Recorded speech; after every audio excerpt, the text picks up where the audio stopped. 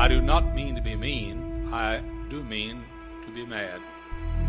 Those that criticize this kind of preaching, they don't like authority. If you ain't got the King James, you ain't got, hey, if you don't have a King James, you don't have a Bible. And he'd be surprised. Son, don't go to sleep while I'm talking. Hey, don't you lay your head back. I'm important. I'm somebody. I love you. You know I love you. Have I convinced you I love you? Yeah. You better nod your head. Yes. All right. Come on. Put it right there. All right. You stay awake and you listen to me. I still believe it'd be a cold day in hell before I get my family to a woman. I'm a preacher.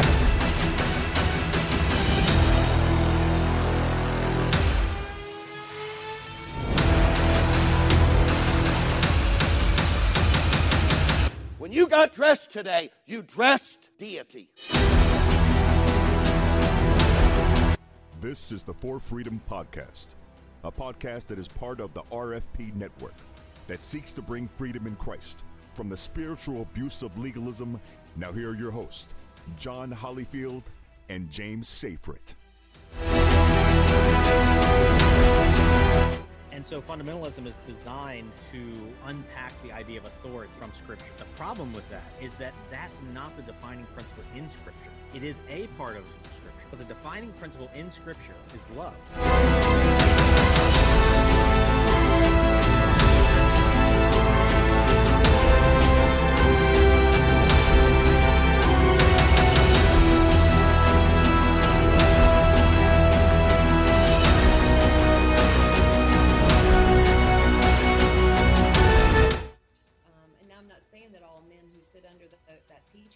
Abusive, but what I'm saying is the ones who are abusive will be drawn to that sort of teaching.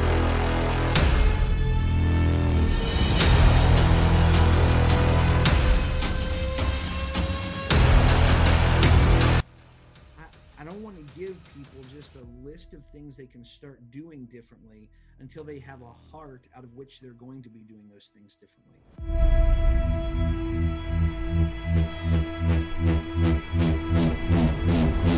But I think bitterness is different from hurt. I would say that hurt or even abuse does not have to result in bitterness.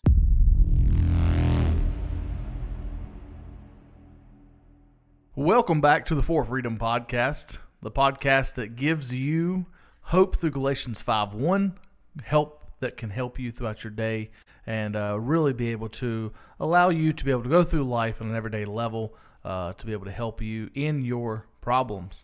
And that was good. Did you just practice that? Yeah, I did. Gathered here. You've been working on that all day? All day. Been working on it all day. Gathered here with my good buddy John Hollyfield, the guy in, I'm going to use John's line, the guy on the other seat, the guy in the other town, the guy in the other state, John Hollyfield. Oh, I was listening to the Young Baptist guys the other day, and Clay Maynard opened it up, and it was like this nicely read script, and I'm like, we should totally do that, but we're not going to. It's a mess. It's a mess. All right. Just like life is and can be, it's a mess. Welcome, guys, to our podcast. I'm John and James here, and it's good to have you guys with us. As we're trucking along, this is we're getting close to sort of doing a summer break, James. I think we have this episode, maybe two more episodes, and then we're going to take July and August off, sort of regroup, maybe even do some planning. And, of course, both of us being in ministry, we have some normally really busy summers. I know James does. James has always a packed-out summer. Doesn't really have a whole lot of time for anything between family vacations and then youth trips and just vacation Bible schools going on at church. So he stays pretty busy. So we like to, as we're closing in on 2 years doing the podcast, and so we've learned where the busy seasons are. So we just take this back because while we enjoyed doing the podcast together, and we know that many of you have reached out and said that it's helped you, quite honestly, it's not our first priority. You know, this is not our first priority. Our first priority is to our family, and then also to the ministry that God has called us to in the local church. So, James, how's your week been? Man, it's been very eventful this last couple of days. We've had some just ministry that's been going on, people that have been struggling in different things, parents that have been struggling with some things that we've been able to give counsel and advice to. And then I got to preach on the 15th, and so that was a great time. I got to open the Word and share it with our graduates for our Graduate Sunday, and a great encouragement there. It's the first time I'd been able to preach in a couple of months, and so it was a good time for me just to be able to get back in that and to encourage others. It is a joy to be able to do that, and so to be able to preach to our hometown, or to our church, was just a great thing. But we're looking at the future, looking at June. I'll be in California. I've got 2 weeks of camp in June, so 3 big weeks there, and then Vacation Bible School, like you said. And then we're going down to Nicaragua at the end of July, so if you guys wouldn't mind praying for us, I'm taking a team of 11 of us down there, and we're going to be helping out United Christian Missions. They've got several church plants, so we're going to be helping out those church plants, passing out Bibles, visiting people at the dump, and helping in the prisons, and so just a lot of opportunities for ministry that we'll be doing down there. That's John? awesome. That's awesome. Yeah, I've been busy. Had a meeting yesterday, James, really exciting, maybe a possible podcast coming up. I had a meeting yesterday with a lady who is working on a ministry to reach out to women in the church post-abortion. So women that have had abortions that are now in the church and trying to find healing with that, and scared to death of saying anything within the church because of the reaction that they get in the church. And so she has a burden of having a ministry to this, to ladies like this, and so working with her. And so I had a great conversation with her and another man in our church, and so we're thinking about, I even told her I'd like to have her on the podcast to discuss that. So that may be a future podcast coming down the road, guys, and just also doing some things, trying to do ministry. And just things have been, it doesn't slow down, seems. It doesn't seem to slow down. So no, we just hired a new pastor here, and I told John, I said, man, I'm going to be able to go back to just doing youth stuff and have all this extra time. And as everything, things begin to fill up that schedule quicker than you want to, and so we are definitely in the heat of ministry. And it's exciting. We're at the end of the school year for our kids, so Brody's got field trips and award ceremonies, and sports is coming to an end for baseball season. So it's cool to see the growth that our kids have had, and really just the growth for Jade. She struggled going through the pandemic with just academics, and seeing the growth that they had with the staff that they're at right now has been great to see that. And her teacher wrote her a big note on the back of a paper that she got, and at the beginning of the year, she's going to she's in first grade, and she couldn't really read much at all.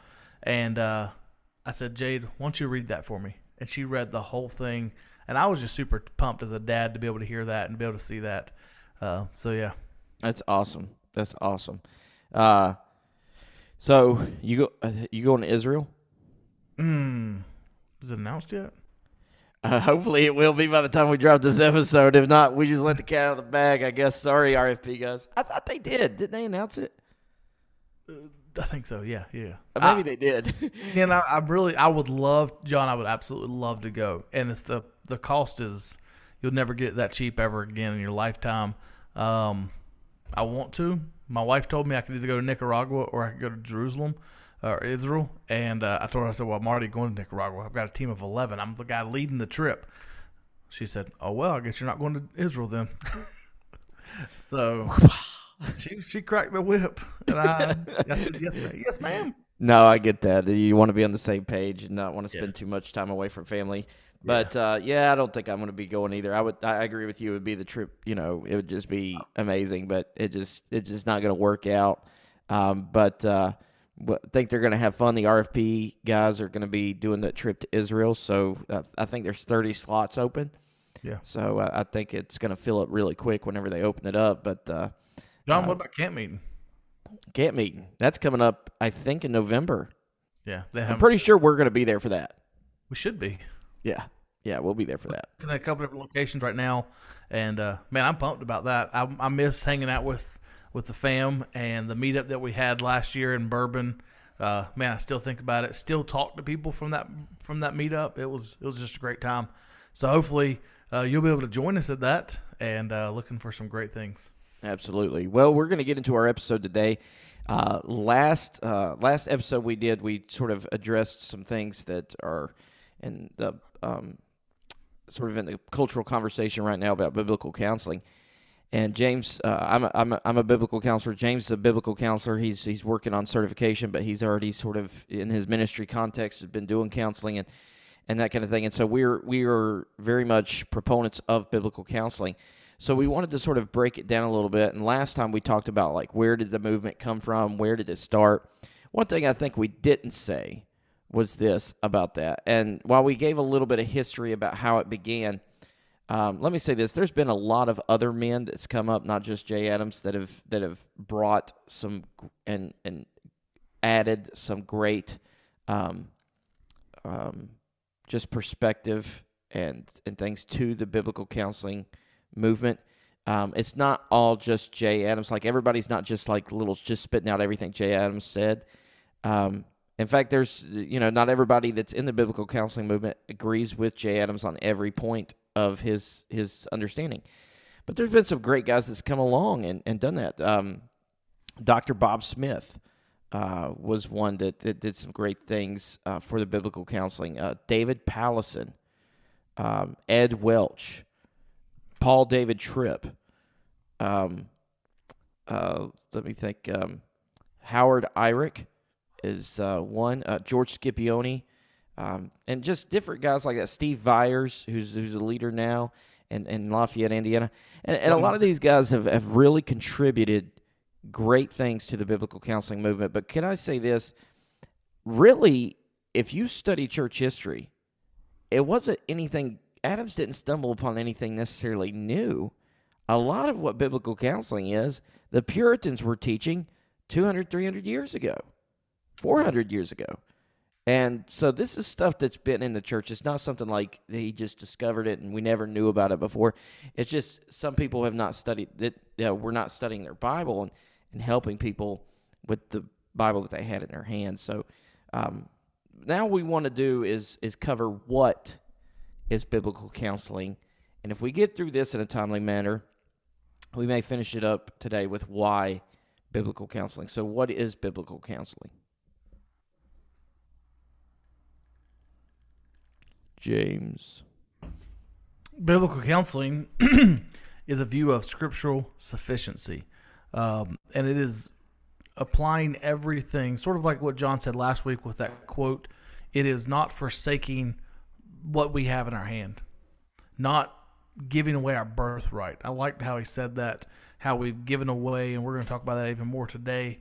But it is saying that the Bible is enough. I've had that even this week, talking to a couple of families and been able to direct them to some passages of Scripture and say, listen, specifically I went to Titus chapter 2, and at the very end of that, how we talked through living a life that is godly, that is honorable, that is above reproach around other people, for the glory of God that has purified us through Christ. And so it is understanding that the Bible is sufficient and that the Bible is our ultimate authority.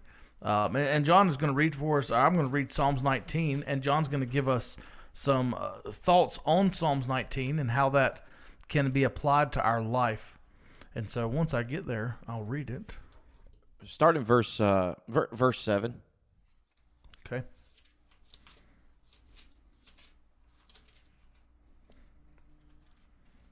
We'll edit out the dead time there, John. Do what? Well, verses 1 through 6 is really talking about this is talking about the revelation of God, okay, and how God revealed himself to mankind. And so the first 6 verses talks about how we see natural revelation or general revelation from God and see God revealing himself to mankind in nature. And then from verses 7 on, you sort of get what we call special revelation, which is how God talks about revealing himself to man through a specific revelation that we know as God's Word or the Bible. And but we're also given much more than that, and a concept of, as James said, sufficiency of Scripture. So go ahead and read. What translation are you reading out of? I've got the ESV here with me. All right, go ahead. The law of the Lord is perfect, reviving the soul. The testimony of the Lord is sure, making wise the simple. The precepts of the Lord are right, rejoicing the heart. The commandments of the Lord are pure, enlightening the eyes. The fear of the Lord is clean, enduring forever. The rules of the Lord are true and righteous altogether. More to be desired are they than gold, even much fine gold, sweeter also than honey, the drippings of the honeycomb. Moreover, by them is your servant warned. In keeping them, there is great reward. Who can discern his errors? Declare me innocent from hidden faults. Keep back your servants from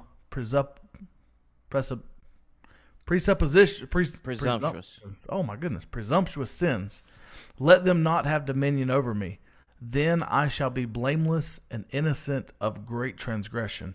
Let the words of my mouth and the meditation of my heart be acceptable in your sight, O Lord, my rock and my redeemer. Yeah, and this passage is very crucial to understanding the position that James and I take. If you've been offended, or if you think that we're just crazy, or we've gone too fundamentalist for your taste, this you need to understand this text. And verses 7 through 9, you get sort of identified different words used for the Bible: the law, the testimony, the precepts, the commandments, the fear of the Lord, the moral reverence or dreadful. The fear of the Lord is the beginning of the wisdom, brings with it the idea of worship or reverence of God. The rules of the Lord, commandments, and all of that. And so we get right there identified in it that it's talking about Scripture. It's talking about the Bible. But then you see how it identifies like what the Bible is. It says the Bible's perfect. It's sure. It's right. It's pure. It's clean. It's true. This is all identifying what the Bible is for us. So this Bible that you hold in your hands also is these same things. The totality of Scripture is perfect. It is sure. It's reliable, trustworthy. It's right. It is your guide. It's pure.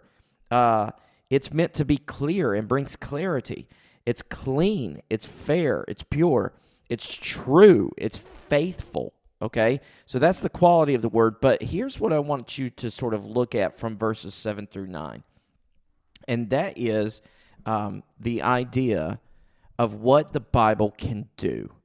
And this is where we see specifically the sufficiency of Scripture and the Bible's teaching of its own sufficiency, and why we in biblical counseling believe that the Bible is sufficient for life and godliness. Okay?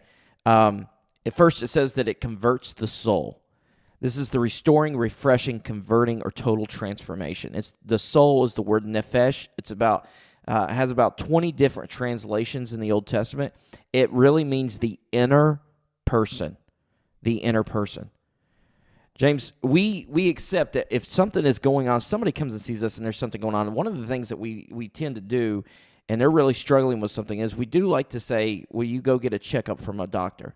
Mm-hmm. Because there could be organic issues, there could be like medical issues that are actually going on that needs a medical treatment. Yeah. But many of the times, that which is going on is not necessarily the medical issue. It's the inner person. And see, here we see that the Bible is actually sufficient to restore the inner person. Alistair Begg said this: "It is not the power of the people who hold it in their hand. It is the power of the book which they hold in their hand." True change in the inner person comes only through the work of God's word on the heart. So it converts the soul. The next thing is it makes wise the simple. It brings wisdom. It's skilled in practical aspects of living. The simple is basically the idea of somebody who's simple or silly or foolish. Okay, like somebody is an open door. So it brings wisdom to that. All right, practical guidance in situations. What do I do in this? How should I handle this thing? James, I'm sure that a lot of the counseling that you did this week was basically saying, giving them guidance. They're coming to you, what do I do? Isn't that a question we hear a lot in ministry with people? What am I supposed to do? Tell me what I do. And the Bible provides that. Yeah. The Bible's sufficient for that. It guides us with wisdom principles on what we should do. Yeah. And one that had actually came in, she said, I know the church can't raise my kids. I know that it's my responsibility, which is great that they're acknowledging that. But then she said, what are some practical ways that I can use the Word of God to help this situation? Which is, I mean, when parents are coming in asking that, I mean, it's softball questions, man. You're just throwing out good, solid scripture that's got good application to it. I explain it with them. I'm not just sending them a verse and saying leave. I mean, we're talking through that in that moment, and we spend about an hour praying through things, talking through, okay, how can you take this and apply it to your son? Maybe it's you talk through it with him, and then we come in together and we discuss it together, and we begin to break down and really flesh out, why did this happen? Why did this mistake happen? And how can the Word of God purify our souls again and purify our hearts again? That's a great point. I'm glad you brought that up. We are not talking here about diagnosing or prescribing 2 verses and call me in the morning. Yeah.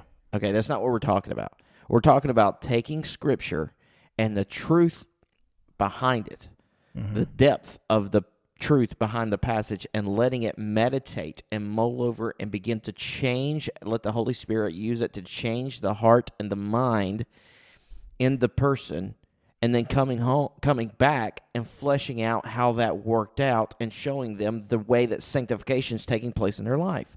Yeah. So it rejoices the heart. It makes wise the simple. The next one is it rejoices the heart. It brings joy. Yeah. To the heart, the mind, the intellect. Listen, life is hard.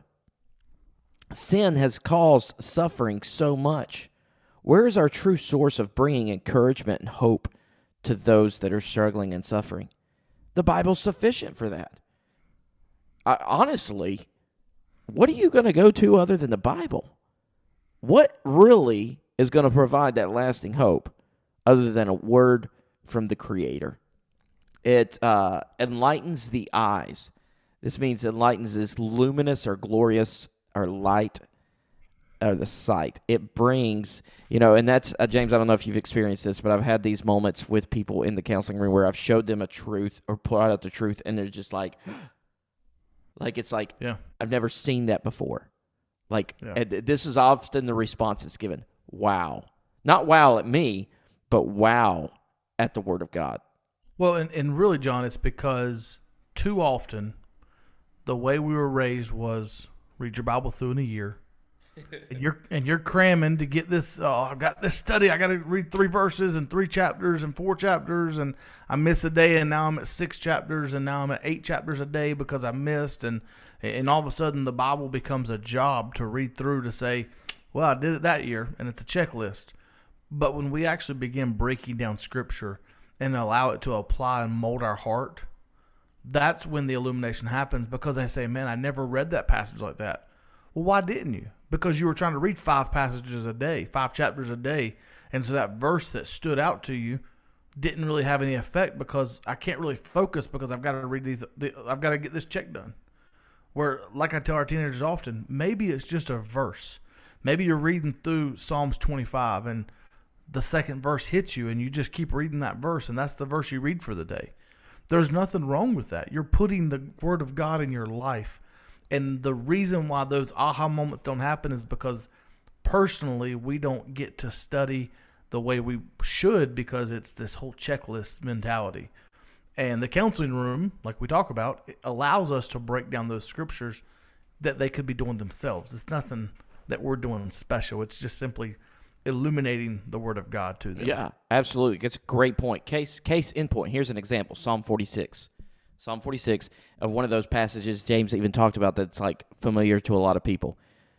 Psalm 46:1. God is our refuge and strength, a very present help in trouble. Many of you listening probably are familiar with that verse, right?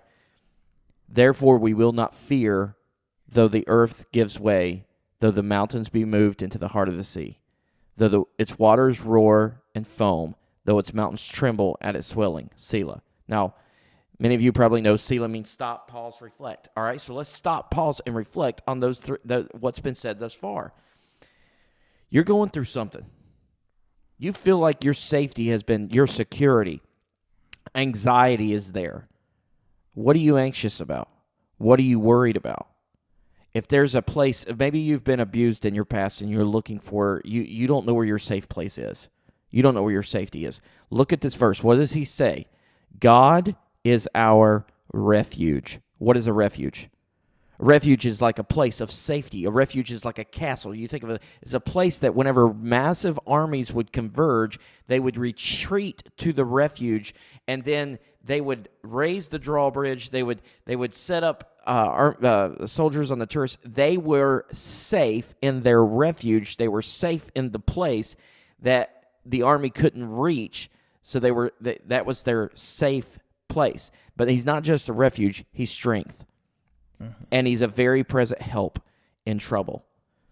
So what does God provide to you in those moments of panic attack, those moments of anxiety, those moments of like what somebody robbed you of, and that sense of security and safety? What does God provide to you? He provides to you, he says, I am your refuge. Stop seeking refuge in every other area and every other thing that continues to let you down and fall apart. Seek it in God. He is the refuge. He is that strength that you need to get through it. And I like this, James. He's a very present help in time of trouble. Not the person you run to after the trouble's over, but during the midst of the trouble, he's present for you to run to him right then. Then what he does is he goes through and he begins to explain all the different things that's going on that can cause you distress. And from verses 4 through 9, he talks about natural disaster, weather, the devastation of like losing things in weather, the nation's uproars. I mean, we look around, we can see tornadoes, hurricanes, natural disasters like that. We can see the nation, the gas prices going up, all these things that can cause us to get into anxiety areas and panic and think of what's going to happen next. And then he gets to verse 9. He says he makes wars to cease to the end of the earth. He breaks the bow and shatters the spear. He burns the chariot. He begins to talk about how God is powerful and in control of all of these disastrous things that can cause us anxiety. And this is where I like to get to. Verse 10, be still and know that I am God. I will be exalted among the nations. I will be exalted in the earth. I like to say it this way too, James. I like to say it, and maybe I'm saying this to you this morning or whenever you're listening to this. Be still. In those moments, stop and know that he is God and you are not. He's God and you are not. And there's an example of a passage of Scripture that many are familiar with, and the impact, the truth of focusing in on that, of what it can do, and how much hope and encouragement, enlightening our eyes and rejoicing the heart. It endures forever. It stands firm. It's world. It doesn't matter, James, what comes and goes in culture. God knew where we were going to be in culture in 2022. He knew what scientific discoveries were going to happen. And his word, when he wrote it, was just as sufficient then as it is today. It endures forever, and it makes straight paths. This is right, just with all likewise, okay? It should be desired in verse 10. It should be enjoyed in verse 10. It's where you can be warned in verse 11. It brings reward. It brings self-awareness in verse 12. It guards and protects in verse 13. And it is where we find the path of acceptance with God. Okay? This is the sufficiency of Scripture. It is this belief on why we are so dedicated and so just convinced to biblical counseling, because this is the book that we go to with sufficiency to then. But there's another aspect of it too. Biblical counseling is a view of Scripture's sufficiency, but it's also biblical counseling is counseling. It's soul care. Mm-hmm. James, read Romans 15:14. Romans 15:14 says, I myself am satisfied about you, my brothers, that you yourselves are full of goodness, filled with all knowledge, and able to instruct one another. We are able to instruct one another. John said that as he was looking up that passage there, and we talked about it before we got on here, the word there, instruct, it means to give warning, to give instruction, or to give teaching. And this is what Paul was saying when he's writing this. Everyone is able. Every single person is able to give instruction, to be filled with all knowledge, to be full of goodness. We are all able to, if we ourselves are able to apply these truths that we sort of talked about in the first part in Psalms 19. We're able to apply it to our soul. One of the things that this last year at the ACBC conference was all about soul care. And it's just a glorified term. We use the term soul care, but it's helping one another's soul to be right with God. Sanctification is what it is. And that is sort of this whole goal of biblical counseling, is taking someone where they're at and bringing them back to where God would have them. I'm going to read, if I can find it real quick, Titus chapter 2, because I've been meditating on this passage over the last couple of days in my life, helping others. But Titus 2 is talking through how we should instruct others and be there for other people, and how we can help one another through older men and younger men. And as we go through that, he gives this thought, this simple thing of saying, just got to it, verses 11 through 14. It says, for the grace of God has appeared, bringing salvation to all people, training us to renounce ungodliness. Romans 15 says that we could be filled with goodness, be filled with godliness, and worldly passions, and to leave self-controlled uprightness and godly lives in this present age.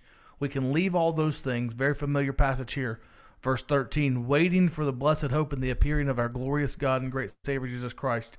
But then 14, who gave himself for us to redeem us from all unrighteousness, and even in our sin, even when we've done wrong, even when we think that our soul can't be renewed, what does he say?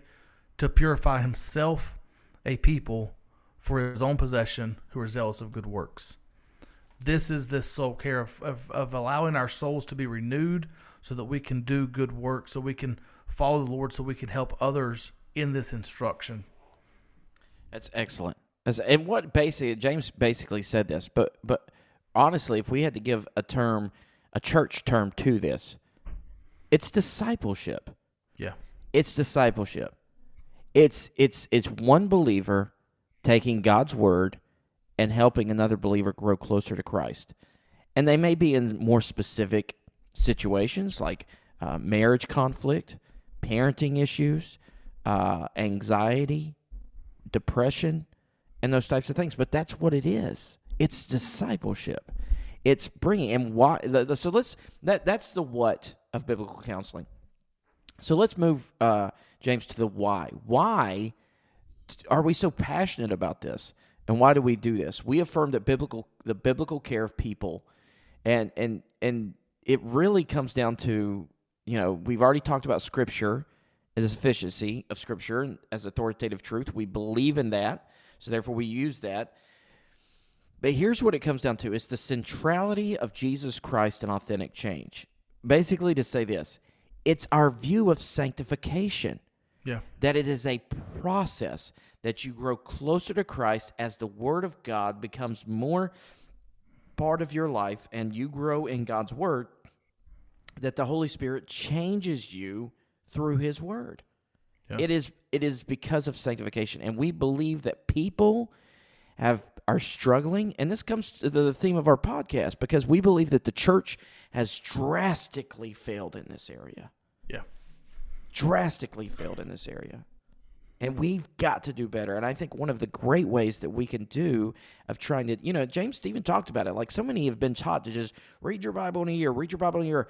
Listen, if you can read your Bible in a year, I just want to pat you on the back, give you a hug, and tell you that's awesome. I love it. But how about instead of beating yourself up at whether you read the Bible of year, how about read a small passage and making sure you understand what it means? Man, yeah.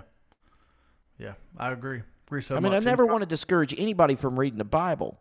But instead of trying to see how much you can read of it, how about making sure you know what you just read and what it meant? Yeah.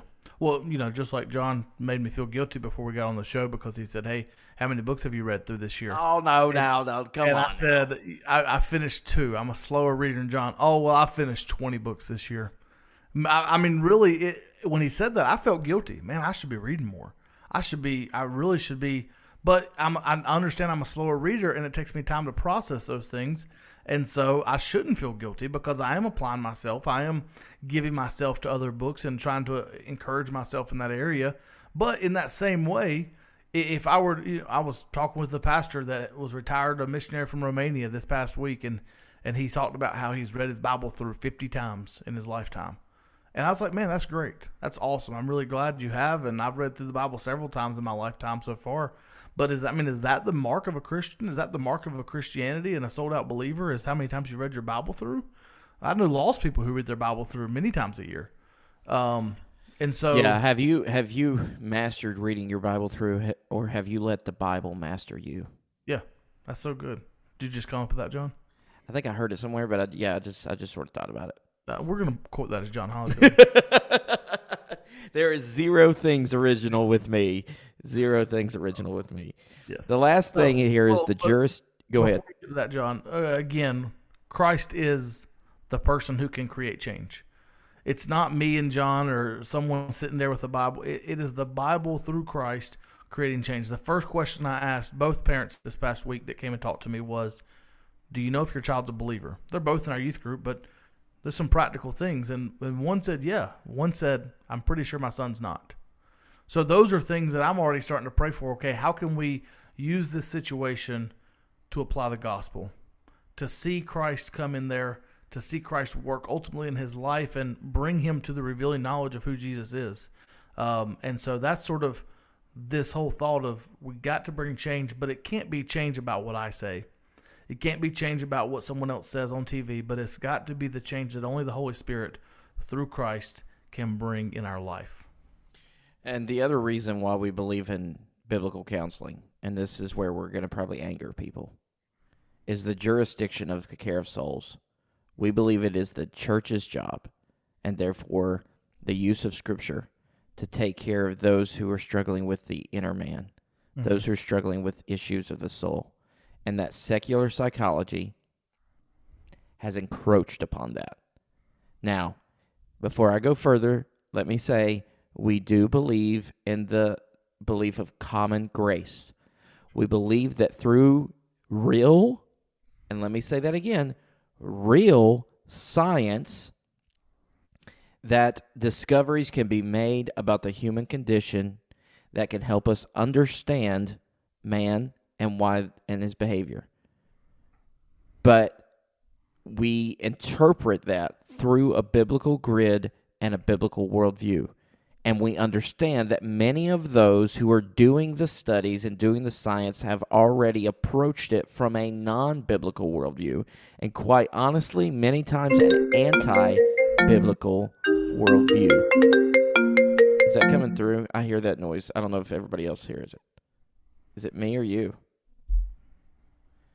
Okay. Oh, sorry. My wife was calling me for some reason. The psychologist is calling us to tell us to shut up. I'll tell you. There's women in her life. But let me just say that we have to understand that we interpret these things through a worldview. And can I say this? I think I read after secular psychologist. I have a couple of magazines on Psychology Today. I want to know what's going on. And I use my biblical grid, my biblical worldview to interpret and say, all right, then this is helpful. And a lot of times this is not helpful. Yeah. James, will you read that quote by Ed Welch? Love to. This is from the Masters University Thoughts, and Ed Welch made this statement. He said, and really listen to the words, and I'm going to slow down. I may repeat some words. All psychology practitioners. I'm stuttering a little bit today. Practitioners are dispensing a worldview. We've already discussed what a worldview is, how we view things, how through the lens of what we see things, a set of fundamental beliefs about the nature of people. Your theories are heavy with assumptions about who we are, why we do the things we do, and where we are going. And he makes this very, very bold statement. This is the turf of the clergy or the pastor.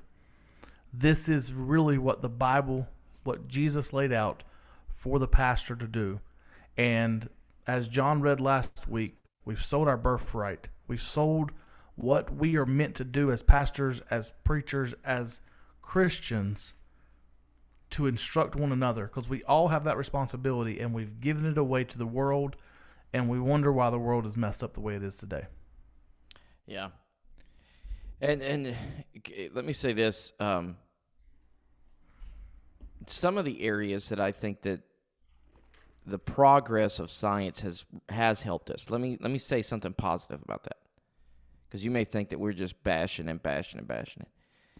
Some of the areas where science has progressed and helped us in areas of understanding people and the brain and that kind of thing has been some recent discoveries over the past 20 years or 30 years in the area of trauma. That has helped us. But if you understand a biblical worldview and then you look at the science that has come out on trauma, you also understand that there are biblical sufficiencies that we can apply to help people with trauma. Mm-hmm. Now, it'll help us understand, but where are we going to for our answers? It's still the Bible. Yeah. It's still the Bible. And if you, listen, let me say this. This is a particular area that I've actually done some research. There's some good books on it. Ed Welch's Blame It on the Brain. Mike Emlet wrote one called Descriptions and Prescriptions, a Biblical Perspective on Psychiatric Diagnosis and Medications. I'll tell you, one good one is a book called Good Mood, Bad Mood by Dr. Charles Hodges. He actually has a podcast. There's a podcast lesson where he does a lecture on it and provides a lot of his studies on the idea of psychotropic medication and diagnoses. If you are frustrated about what we've said, I encourage you to talk to us. I don't want you to just shut us out. Mm-hmm. I intend to encourage, we intend to encourage and strengthen your confidence in the Bible for those that are probably already in line with us. To those who aren't in line with us with what we've said, and you've listened this far,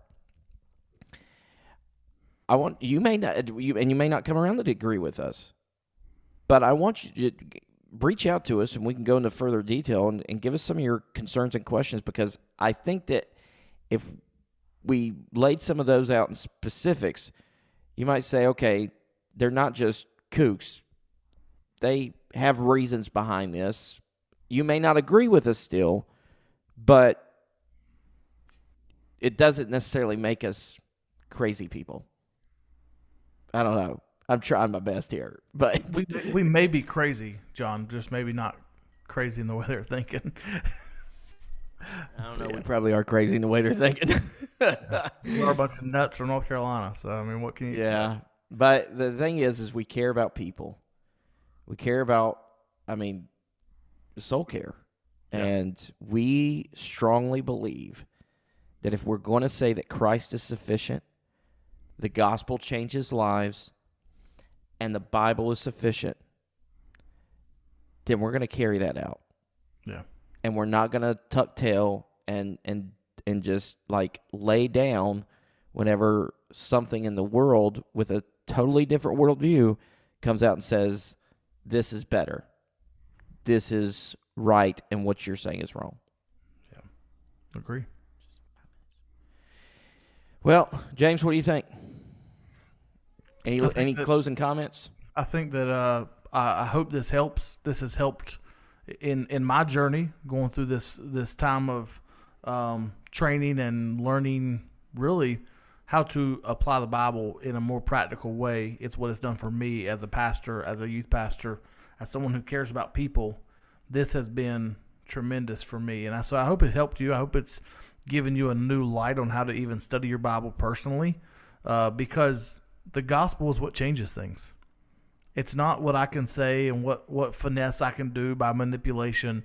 It is simply the gospel and what God says in his word, and the lives that we can observe and the things that they've said, how they can change the way we live our life. And that's ultimately what the Bible does. That's what the gospel does. It changes things. Great word. Great word. And that's we're going to close shop for now. We want to let you know we're going to come back with another episode, and then we have an interview in the last episode of the summer, before our summer break, is going to be an interview with a counselor named Jonathan Holmes. Him and another counselor named Deepak Raju wrote 2 books that just released called Rescue Plan and Rescue Skills on dealing with the issue of pornography addiction, and also helping those who are in the lives of those trying to get help with pornography addiction. So we're going to talk a little bit about those books, what caused them to write those books, some of those issues. It will be sort of a more of explicit, and we may use terminology that aren't for young ears, so we'll give you a warning about that.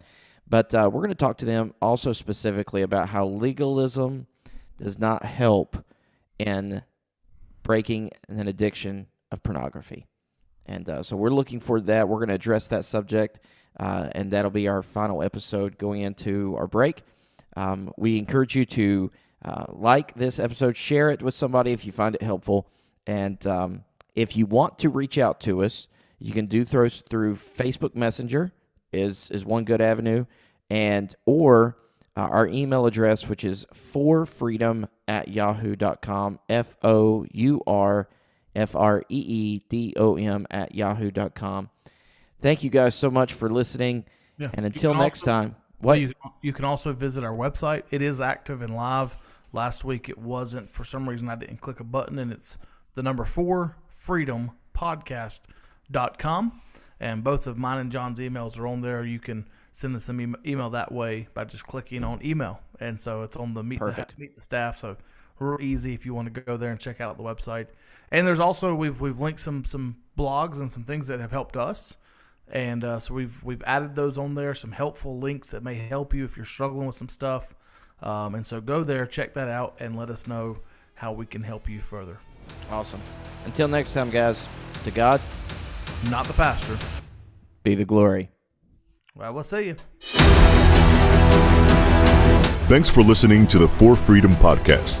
To find more content like this, please visit rfpnetwork.org to find more podcasts like this one, resources, and meetups to encourage you on your journey.